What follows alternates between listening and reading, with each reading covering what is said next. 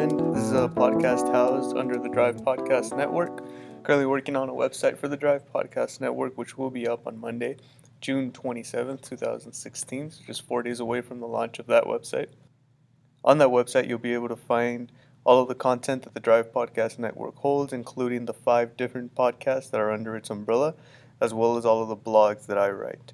My name is Adam Ramirez, and I'm happy this week on the Diamond to take you through the mid-season analysis of teams in professional baseball.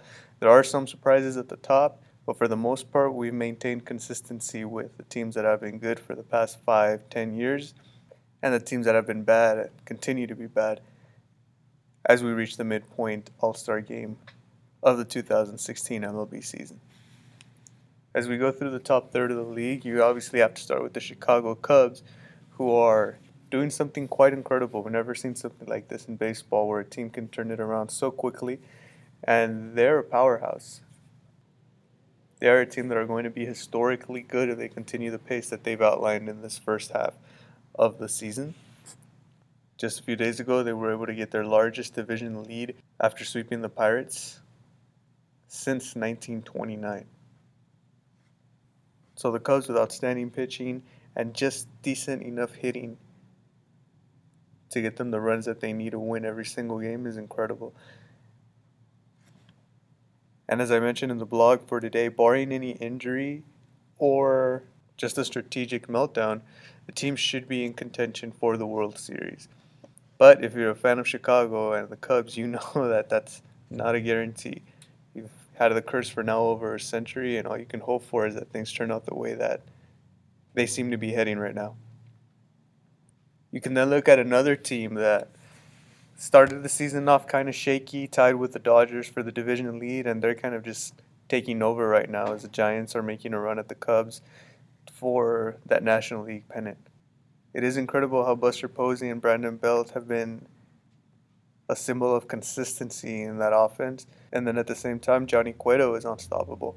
So watch out for the Giants, who are making a run not just in their own division, but in the entire league. Then you have the Washington Nationals and the Rangers, who are kind of in the same boat, different leagues, but in the same boat.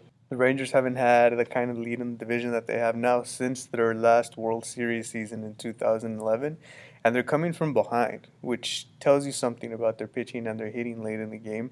If they can maintain consistency enough with that pitching and the bullpen and allow the Rangers times to be clutch, they will be able to win some games. But is that sustainable over the long term in the second half of the season?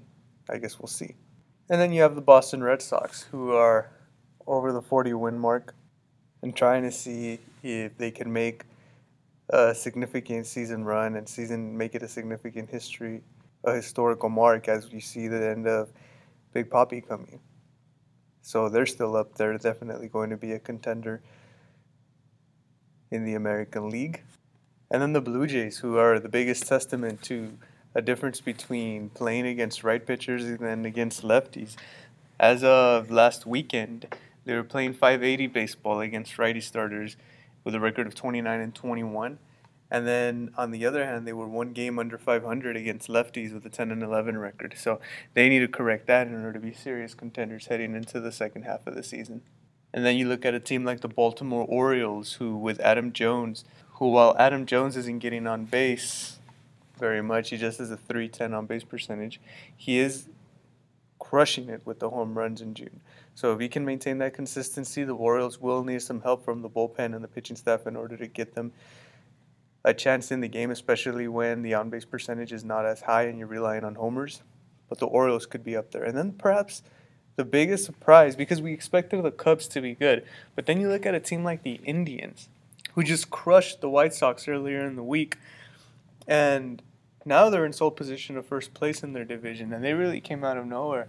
Certainly, maybe, perhaps, they're garnering inspiration from the Cleveland Cavaliers and trying to see if they can bring a second title. Despite the Cavs already ending the drought in Cleveland, why not do a double dip and get the Cleveland Indians some glory there as well? So we'll see how that turns out. And then if you look at our World Series representatives from last year, the New York Mets, they were tied for first going into the end of May, but since then they've only gone 8-11, and they're in third place behind the Nationals. While the pitching is decent, the offense has been the problem. 28th in the MLB in runs and 27th in batting average. So that needs to get corrected in order for the Mets to be able to have a run. They're flirting with 500 right now. If they can turn that hitting around and maintain their pitching consistency, they could still be a threat in the NL. And then the Cardinals are interesting because you never count them out. It's Mike Matheny was criticized a lot, and many people say that he blew that intentional walk call earlier this week. But you can't doubt the guy. The guy has his Cardinals in contention every single year. And despite the fact that they're flirting with mediocrity right now at the halfway point of the season at almost at 500, I cannot say that the Cardinals are out of contention. Never count them out, especially in a National League where a 500 record keeps you in contention in the playoffs. So I would not take my eye off of them.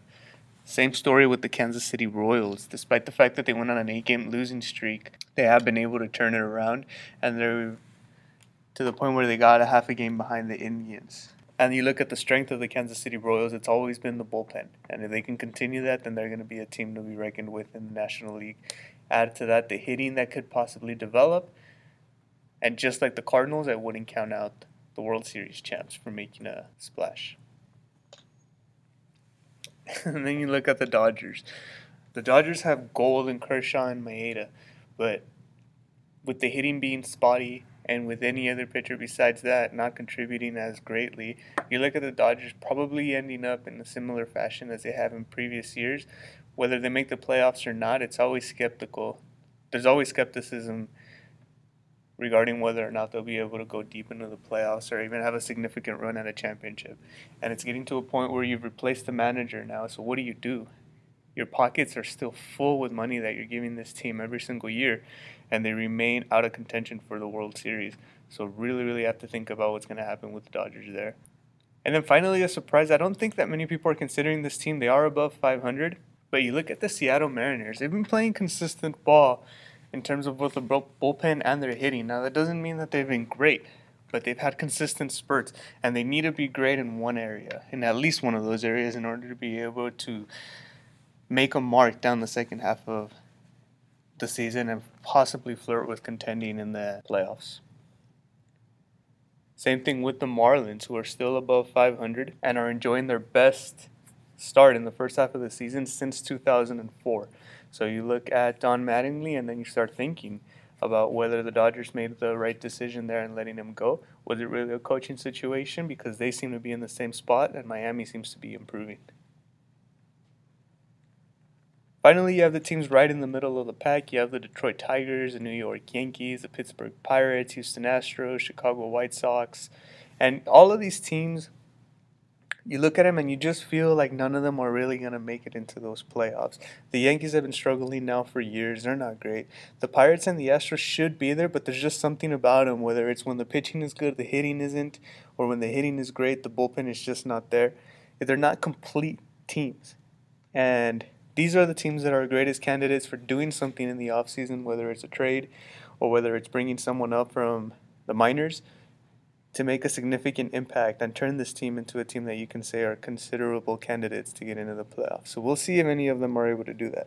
And then finally, you hit into the section of the teams that you rarely want to talk about because they're disappointing cases, and you hope that they're able to turn things around. And for some of these, as you can see in today's blog, I do talk about how some of these teams are in position to be good and to not be at the bottom of the league here as they are so far at the first half of the season.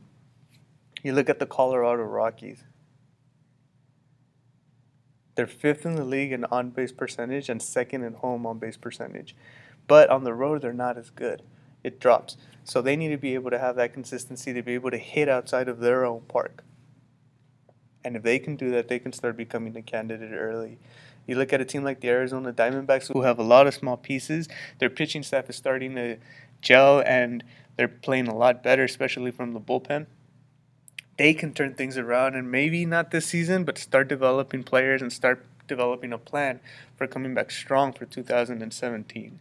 And then you look at a team like the Angels, who had so much excitement for Tim Lincecum's debut in LA. It was a success. He only allowed 1 run and 4 hits in 6 innings. But if you look at what the record is right now, does that guy end up being traded later on? Because the Angels are not contending and they're not competing for the playoffs right now. And what's their plan long term? With all of the money that they've spent on free agents, what do you do? Are you going to be in this position again in 1 year? Or are you going to do something big in free agency? Are you going to be able to develop someone from the minors quickly to come up and help the stars that are already playing well on your team